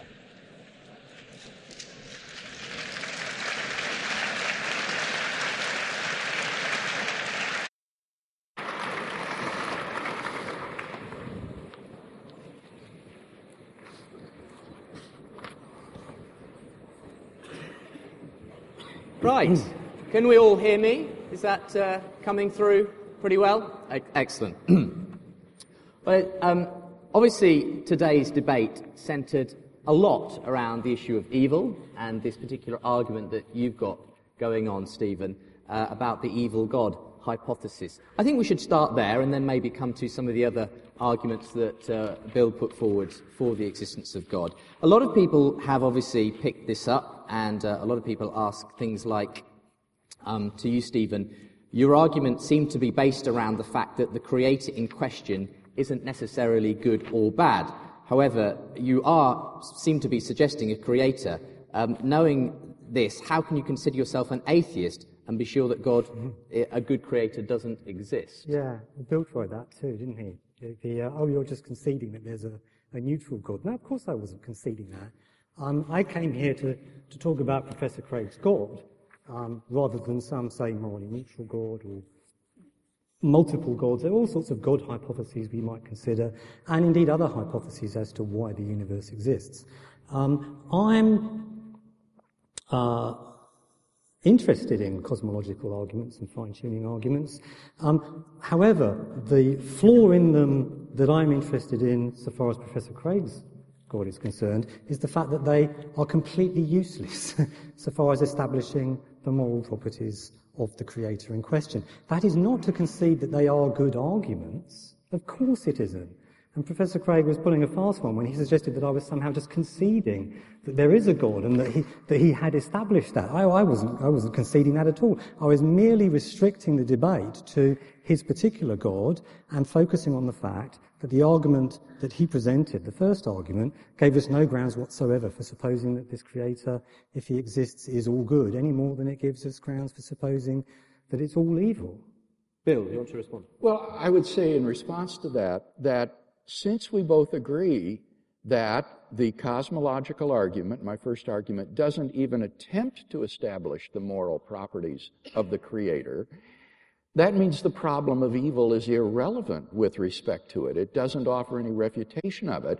And that was what I meant when I said you tacitly concede that there is a creator of the universe in a debate context because you don't refute it. I mean, in a debate context, to refuse to address and engage with an argument is to tacitly admit it. Now, obviously, I don't think you personally believe that there's a creator of the universe, but I'm trying to goad you into responding to the argument. Why don't you believe that there is a creator? Of course, I can see exactly. Something strange happened there. I mean, the thing about this kind of argument is that I'm pretty sure it's a terrible argument, as are the vast majority of philosophers. But if you ask me, well, exactly what's wrong with it, give me the exact flaws so far as, an argument for the existence of a creator is concerned, I'm not sure. I change my mind from day to day about exactly where the real problems with it lie. But I'm absolutely confident that there are many significant problems, and we probably all know, we've all talked about them on many occasions previously. We came here today to talk about Professor Craig's God, right? A very specific kind of God, and I just bracketed the argument because it's irrelevant so far as establishing that there's a good God rather than, say, an evil God. It's just neutral on the moral properties, as you yourself have conceded. Yes, so I just put it to one side. Rather than see that as a deficiency of the argument, I find that to be an attractive feature of the argument because of its modesty. It doesn't try to prove all of the attributes of God. It gives us the ones that I mentioned: personal, enormously powerful, timeless, spaceless, immaterial, transcendent cause of the universe, but it doesn't address the moral issues. So that's why I see it as part of a cumulative case, yes, where I'll supplement but it provides no cumulative content at all, so far as establishing that there's a good God as opposed to an evil God. Well, it establishes that there is a personal creator who has these properties, but it doesn't address the moral whatsoever, so far as settling that issue. Not as far as the moral is concerned. I mean, what so often happens in these debates is that atheists, allow themselves to be sucked into detailed conversations about exactly what's wrong with the cosmological argument and lose sight of the larger structure of the argument, such as the fact that even if it were true that there is some sort of creator, there is nevertheless abundant evidence that it's not an all-powerful, all-good God. And so in a way you can create, and I'm not accusing you of this, Bill, but it is possible to create a kind of smoke screen, immunizing smoke screen around your belief by conjuring up questions about exactly what's wrong with the cosmological argument, and then distract people's attention away from the elephant in the corner of the room, which is, even if you could show that there was some sort of creator, it ain't that one. Pardon me? Even if you could show what? It's not your one. It's not that one. It's not the good God if there is a creator. In the same way that we can be absolute. It's part of a cumulative case. But it makes there's no cumulative case at all, so far as showing that it's, say, good rather than evil. And the challenge I set up was to explain... This question comes up. A lot of people asking a similar question. Why not, and this could apply to both you, argue that God is simply neutral? Does she or he have to be good or evil? So Stephen appears to be saying here, Bill, even if I granted you the cosmological argument, and we haven't heard his full objections to that yet, but even if I did, why assume it good rather than evil? That's my moral argument. Okay, see, I'm conscious of this, and so I offer a cumulative case where the first argument gives us a personal creator of the universe. Often I'll use a fine-tuning argument to give us a designer of the universe, a moral argument to give us some of his moral properties. And so you build a theologically rich concept of God through all of these various arguments. And this is the project of natural theology. This is the way it works. You build a cumulative case for the existence of God. But the problem is and to concede part of the case, I think, would be disingenuous for the atheist. He doesn't really believe there's a personal creator and designer of the universe. But then why not, if we've given a good argument? Okay, so Bill's argument then for the existence of a good God in particular, not just a creator God, is the moral argument that we apprehend these objective moral values, and they can only exist in that way if there is, if you like, an objective moral lawgiver. So what's your response to that particular moral argument for the existence of a good God, Stephen?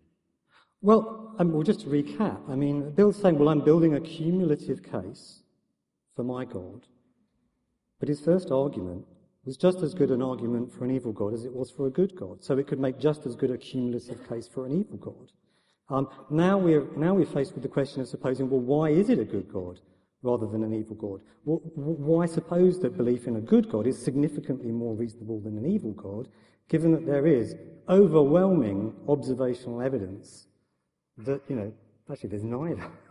Neither of these two beings exist. Both of them face overwhelming observational evidence. Now, the only arguments that Professor Craig has presented tonight are the resurrection argument and the moral argument. And the moral argument was, if relied on a premise, the first premise of which you spectacularly failed, far worse than usual, spectacularly failed to produce a decent argument for it. And my point was that even if you had produced a decent argument for it, the argument would still actually be very poor when placed against the vast mountain of evidence that is the evidential problem of evil. Because even if you could show that the first premise was true, right, the evidential problem of evil combined with the first premise just delivers the conclusion that there are no objective moral values. And that may be highly unpalatable, but that doesn't mean that it's not Yeah, I don't see that at all.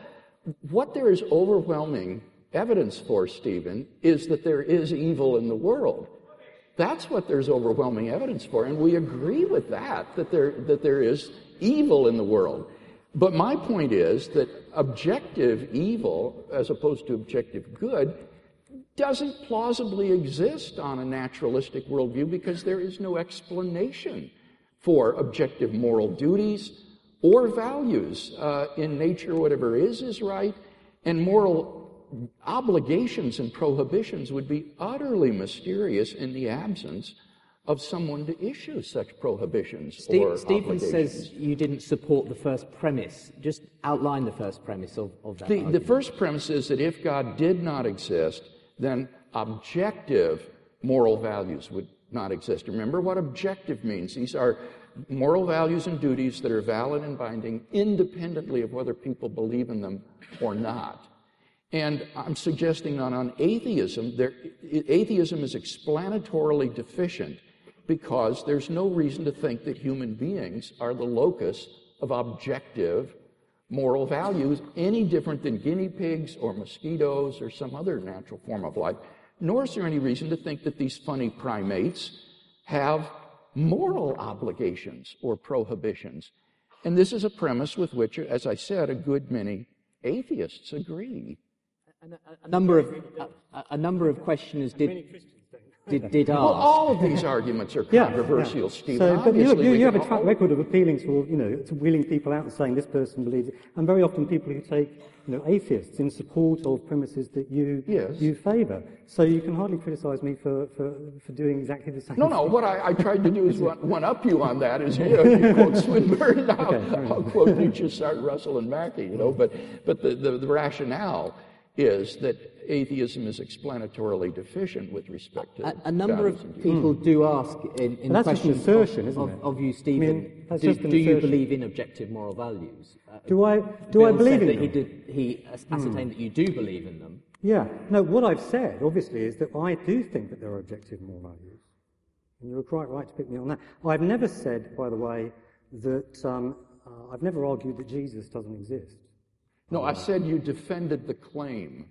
I was careful about that. Jesus doesn't exist. I said you defended the claim that something to the effect that Jesus of Nazareth didn't exist. No. In your argument, in your article in Faith and Philosophy, you give that 7-point argument. That's not my view. My view is the argument that I gave in that piece in Faith and Philosophy journal was that it looks like there's a good philosophical case for remaining neutral.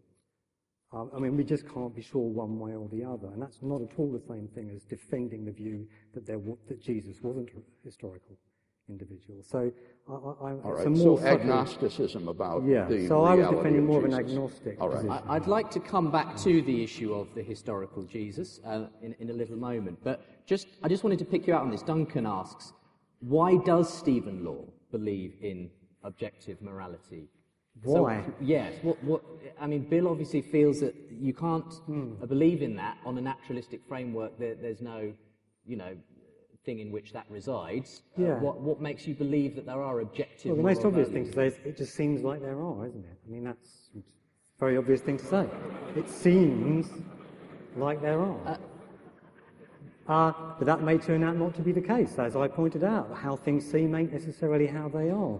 I was very careful to say we shouldn't abandon, that belief lightly.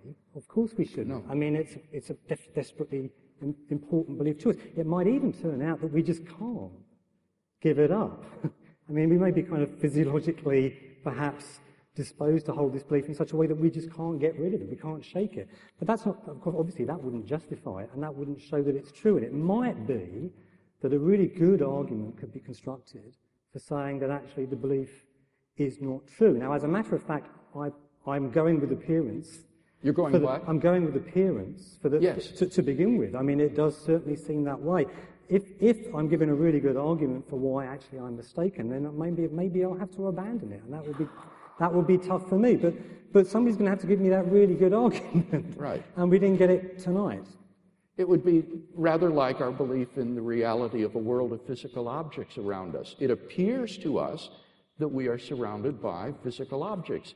Now, we could be inhabiting a virtual reality, a body lying in the matrix, thinking that we're here in Central Hall listening to this debate, when in fact we're not. But as Stephen, I think, has said, in the absence of some very good argument to deny the veridicality of our sensory perceptions, we're justified in believing that there are objectively existing physical objects. And it's similar with moral values. What I want you guys to get to the bottom of here, though, is if you both agree on this, yes. It seems, why do you, Bill, hold that means God does exist, and why do you believe that doesn't follow at all, Stephen? Well, as I've already said, I think it has to do with explanation. I don't see on atheism any explanatory basis for thinking that there would be objective duties, obligations, and prohibitions laid on me if there isn't any body to issue such prohibitions and obligations. Or I don't see why we would be bearers of intrinsic moral value any more than other primates. The only difference between us and them is a slightly more complicated nervous system. So, Bill, what's your problem with Bill's argument there, that you don't have any basis on which to found these objective moral values without a transcendent God? Saying there is no basis is just an assertion. And what we need is an argument. And in order for Bill to run his argument, he needs to show that the premise is true or very probably true. The first premise, that if there's no God, then there are no objective moral values. And it's just not good enough to say rubbish an evolutionary account, which we all know is rubbish to begin with. He has to show, the onus is on you, Bill, to show that there is no atheist-friendly account of objective moral values that can be constructed. You need to rule them all out, including even the ones that I haven't even thought of yet, that we have yet to think of. There are so many possibilities here, and they extend beyond even the naturalistic. Remember, atheists don't even have to sign up to naturalism. In fact, personally, I don't even sign up to naturalism as an atheist. So there are just so many possibilities here, so many answers that might be constructed, and just rubbishing one evolutionary account, which no one really believes anyway, that the theory of evolution could provide an objective basis, it just makes no progress whatsoever insofar as establishing that first premise is true. And saying, well, I just can't see how it could be so, it ain't much of an argument. Well, I think it is a good argument when you can try to show that a view is explanatorily deficient, and then it's up to the proponent of that position to offer some sort of explanation. I recently got a referee's report back for a journal article submission in which the referee pointed out that the typical way of a philosophical argument, since you can't survey all of the possibilities, is to give an inductive sampling of possibilities for a view, show that none of them work, and then say, well, this suggests that on this view, this is not going to be tenable. And which is not much of an inductive generalization, is it? No. Any sort of view that lacks a personal moral lawgiver, it seems to me, isn't going to have. But it seems to you, all you've done is discredited one single account, which I would have agreed with you, at the very beginning, was terrible. You have made some other.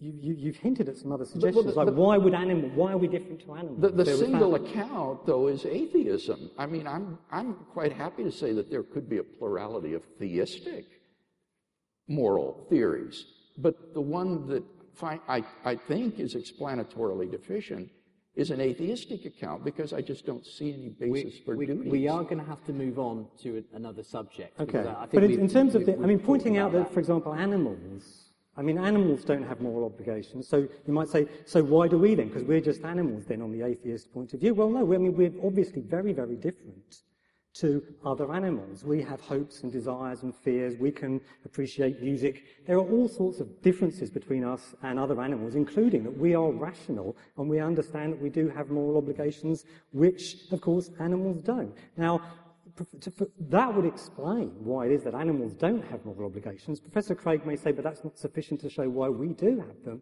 But in terms of answering that first question, why aren't we just like animals?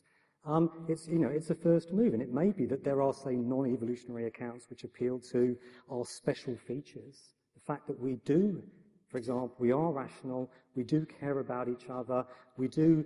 I'm not here to offer a specific theory. I don't need to. In fact, I don't even need to defend the first premise, because as I pointed out, even if it were true, it's still a terrible argument when wheeled out against the evidential problem of evil. But even if... Evil proves the objectivity of moral values. But we've already dealt with that, Bill. I mean, we do I don't need to appeal to evil, to the concept of evil. That's right, I agree. So I can run the evidential problem of evil without using the term evil. Right. Yeah. Let's move to something else. One of the arguments you're best known for, Bill, is the cosmological argument, which you outlined at the beginning. You suggested that Stephen hadn't really responded very well to that. Adam asks you, though, Bill, why is that was an understatement. why is the absence of a logical explanation for the origin of the universe, why in the absence of a logical explanation for the origins of the universe, do you posit the existence of God instead of concluding that there are simply fundamental limits to human understanding? Why God, instead of just saying, we just don't know? I didn't actually conclude to God. Careful now. I didn't actually conclude to the existence of God. What I concluded is that the argument shows that there's an uncaused, beginningless, timeless, spaceless, immaterial, enormously powerful, personal creator of the universe. And I gave arguments for all of those. So it's a metaphysical deduction from what it would be to be a cause of the universe. It seems to me that the atheists' best hope would be to try to refute the premise that the universe began to exist. But once you grant that there's an absolute beginning of the universe, then on pain of saying the universe just popped into being uncaused out of nothing, there must be such a being as I've laid out. Well, a number of people had the question for you, Stephen, Abina included among them. Well, if you don't believe in God, what did create the universe? And another person asked, what about the cosmological argument? How do you respond, essentially, to Bill's contention that there has to be a cause? I don't know. I mean, I don't know the answer to the question, why does the universe exist? Did you say... Do you disagree that Bill believes he obviously has a logical argument that suggests that there is a cause for the beginning of the universe, and that cause has to have these certain properties? Yeah, it looks... Again, I'm not going to be steered into an argument, steered into a discussion about first causes and so on, given that it's absolutely irrelevant so far as establishing that Bill's God exists as opposed to, say, an evil God exists. This argument, even if it was cogent, would provide as much support for belief in an evil God as it provides support for belief in a good God. And what the question you asked, Bill, was, why does this show that your God exists? And your only answer, I think, was the moral argument, really, wasn't it? I mean, and the resurrection. The moral argument is the main argument from the resurrection of Jesus supplement the cosmological and fine-tuning arguments to build a cumulative case for God's existence. I mean, obviously, what we've heard time and again from Stephen this evening is that your cosmological argument doesn't tell us anything about the nature of God. Well, he doesn't say that. He says it doesn't tell you anything about the moral nature of God. And, of course, defenders of the cosmological argument have always recognized that. It's not intended to. It's not that type of argument. Is it enough for him to say we just don't know? No, that's not enough, because you've got to deny one of the premises if you're going to deny the conclusion. This is a deductive argument. You've either got to deny that the universe began to exist, or you've got to deny that if the universe began to exist, it has a transcendent cause. This is not a God of the gaps argument, trying to postulate God to fill up the gaps in scientific knowledge. This is a philosophical argument, and the scientific evidence is just one of the reasons that I believe the premise is true that the universe began to exist. Do you want to respond, Stephen? Well, I mean, I want to show a little humility here and say, there are questions to which I don't know the answers, questions which may be in principle unanswerable. As I pointed out, different from my response to the problem of evil. well, we'll come to that. That's because it's very different. To say that there are questions that we can't answer is not to say that we can't rule certain answers out. That we can't what? Rule certain answers Granted. out. Right? Sure. So when I say I don't know the answer to the question, why does the universe exist? It does not follow that we can't quite reasonably rule certain answers out. And I take it that you think we could rule out quite reasonably belief in an evil God. And it seems to me that the vast majority of us will think that that is an eminently unreasonable belief to hold. And in fact, setting aside any other considerations, just looking around us at the character of the world that we inhabit, that provides us with very good grounds. I don't say it proves it beyond all possible doubt, but it gives us a very powerful case for saying that there is no evil God. The amount of good. Have I switched my... I just disagree with that, and the philosophers that I have talked to also disagree with that. You know the article that you published by Bergman and Brouwer in Think, where they point out that Christian or theists have never concluded that God exists based on a sort of inductive survey of the goods in the world. That's not what I'm suggesting. I'm not suggesting that you should draw the conclusion that there is a good God or an evil God on the basis of what we do observe. I'm suggesting that you can rule out a good or an evil God hypothesis on the basis of what... So I'm not making the argument for it on the basis of what we observe. I'm suggesting that you can show that there isn't a God with a certain kind of character on the basis of what we observe of the world around us. And it seems to me that we all know that that is true with respect to the evil God hypothesis. We all know that you can rule it out on the basis of just looking around you. There's just too much love, laughter, and rainbows for this to purely, be. And to say that's purely an emotional argument, Stephen. That's just an assertion. Rigorous... To say it's a purely emotional argument, you have to show me what's wrong with the argument, well, I did. Not just dismiss it as emotion. Remember the point that I made from Stephen Weikstra, an omnipotent being, an omniscient being who's able to control the universe, will have ends and purposes for which we would not be in a position to make any sort of probability judgment that this is a gratuitous good or that this is a gratuitous evil. So I think you yourself refute why an inductive approach to this problem won't work. No, if the point is that exactly the same is true of belief in an evil God. You can say exactly the same. You can play the same skeptical card to defend belief in an evil God. And we all know that won't wash. We all know that's not good. Just merely asserting, oh, you can't know, it's all a mystery, does not establish that that is so.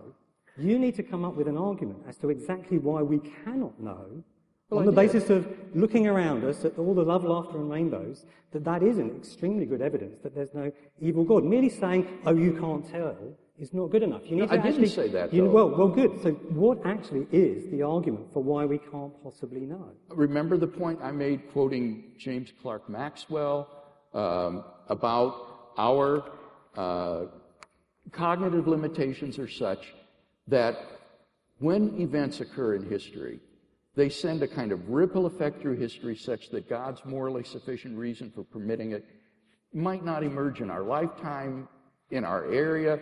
There's simply no way for us to know that a provident God doesn't have morally sufficient reasons for allowing this or that instance of suffering to enter our lives. I'm going to have to cut in, and time is short. We've just got a few minutes left. And I want to just at least touch on Bill's final argument, and that was the resurrection. Kirsty asks, how would you, Dr. Law, respond to the argument of the historical evidence for the resurrection of Jesus Christ? Well, I thought I did. Well, just briefly recap, if you would, for us, what your fundamental problem is with Bill's argument that the existence of God is proved by the resurrection of Jesus Christ.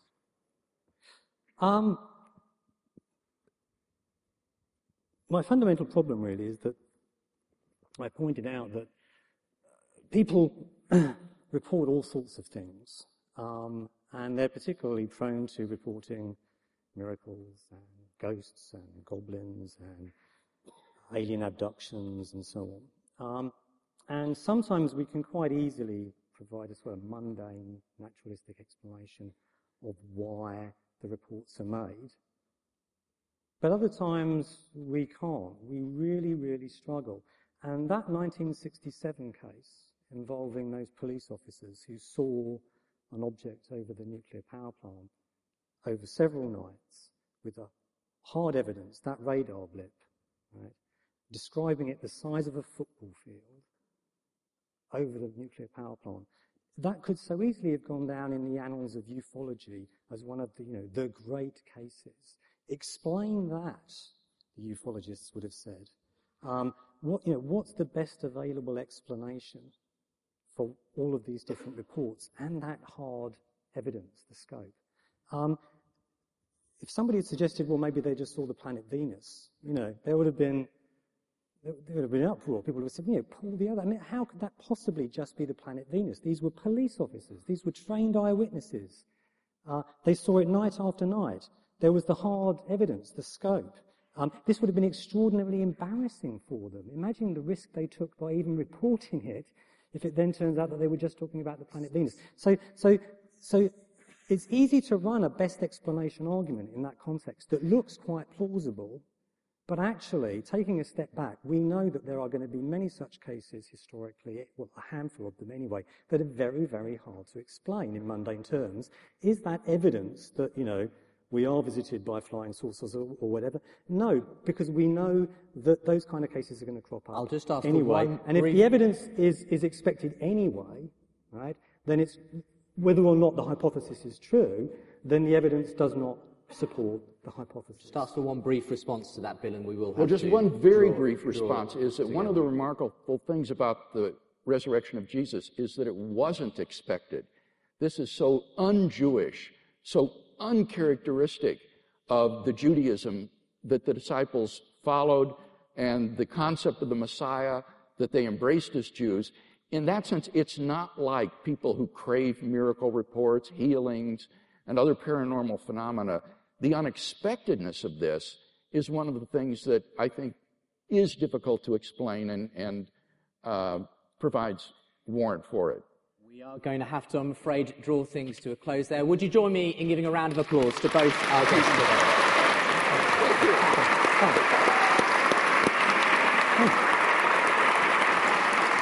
It's a bit.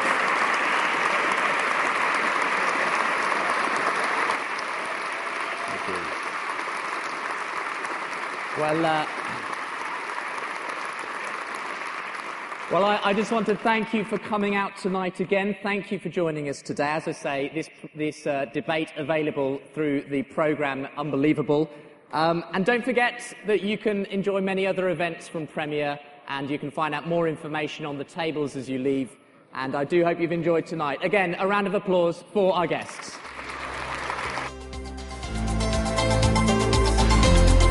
Unbelievable with Justin Brierley. Well, I hope you enjoyed that. A special edition of the podcast going out early in the week. Sorry, it does mean if you're a regular listener to the Unbelievable podcast, you'll have to wait a bit longer than usual for the next one. But I'm actually going to see if we can possibly put out some of the main events, the debates in particular, as special podcasts anyway in the coming weeks. So you don't have to wait too long to see them online, as it were. All the events are being filmed for the Reasonable Faith Tour, and they will all go online, so where you can view them on YouTube, etc. Although the DVD is being made of the Be Thinking conference on October the 22nd. That is going to be released as a DVD in the future, so watch out for that. But in the meantime, thank you for listening to the podcast today. Don't forget, more resources available and the ways to book in, of course, at the Unbelievable website, premier.org.uk/Unbelievable. I'm Justin Brierley, and I hope you can join me as usual for the podcast same time next week. All the best now. Until then, hope to see you on the Reasonable Faith Tour.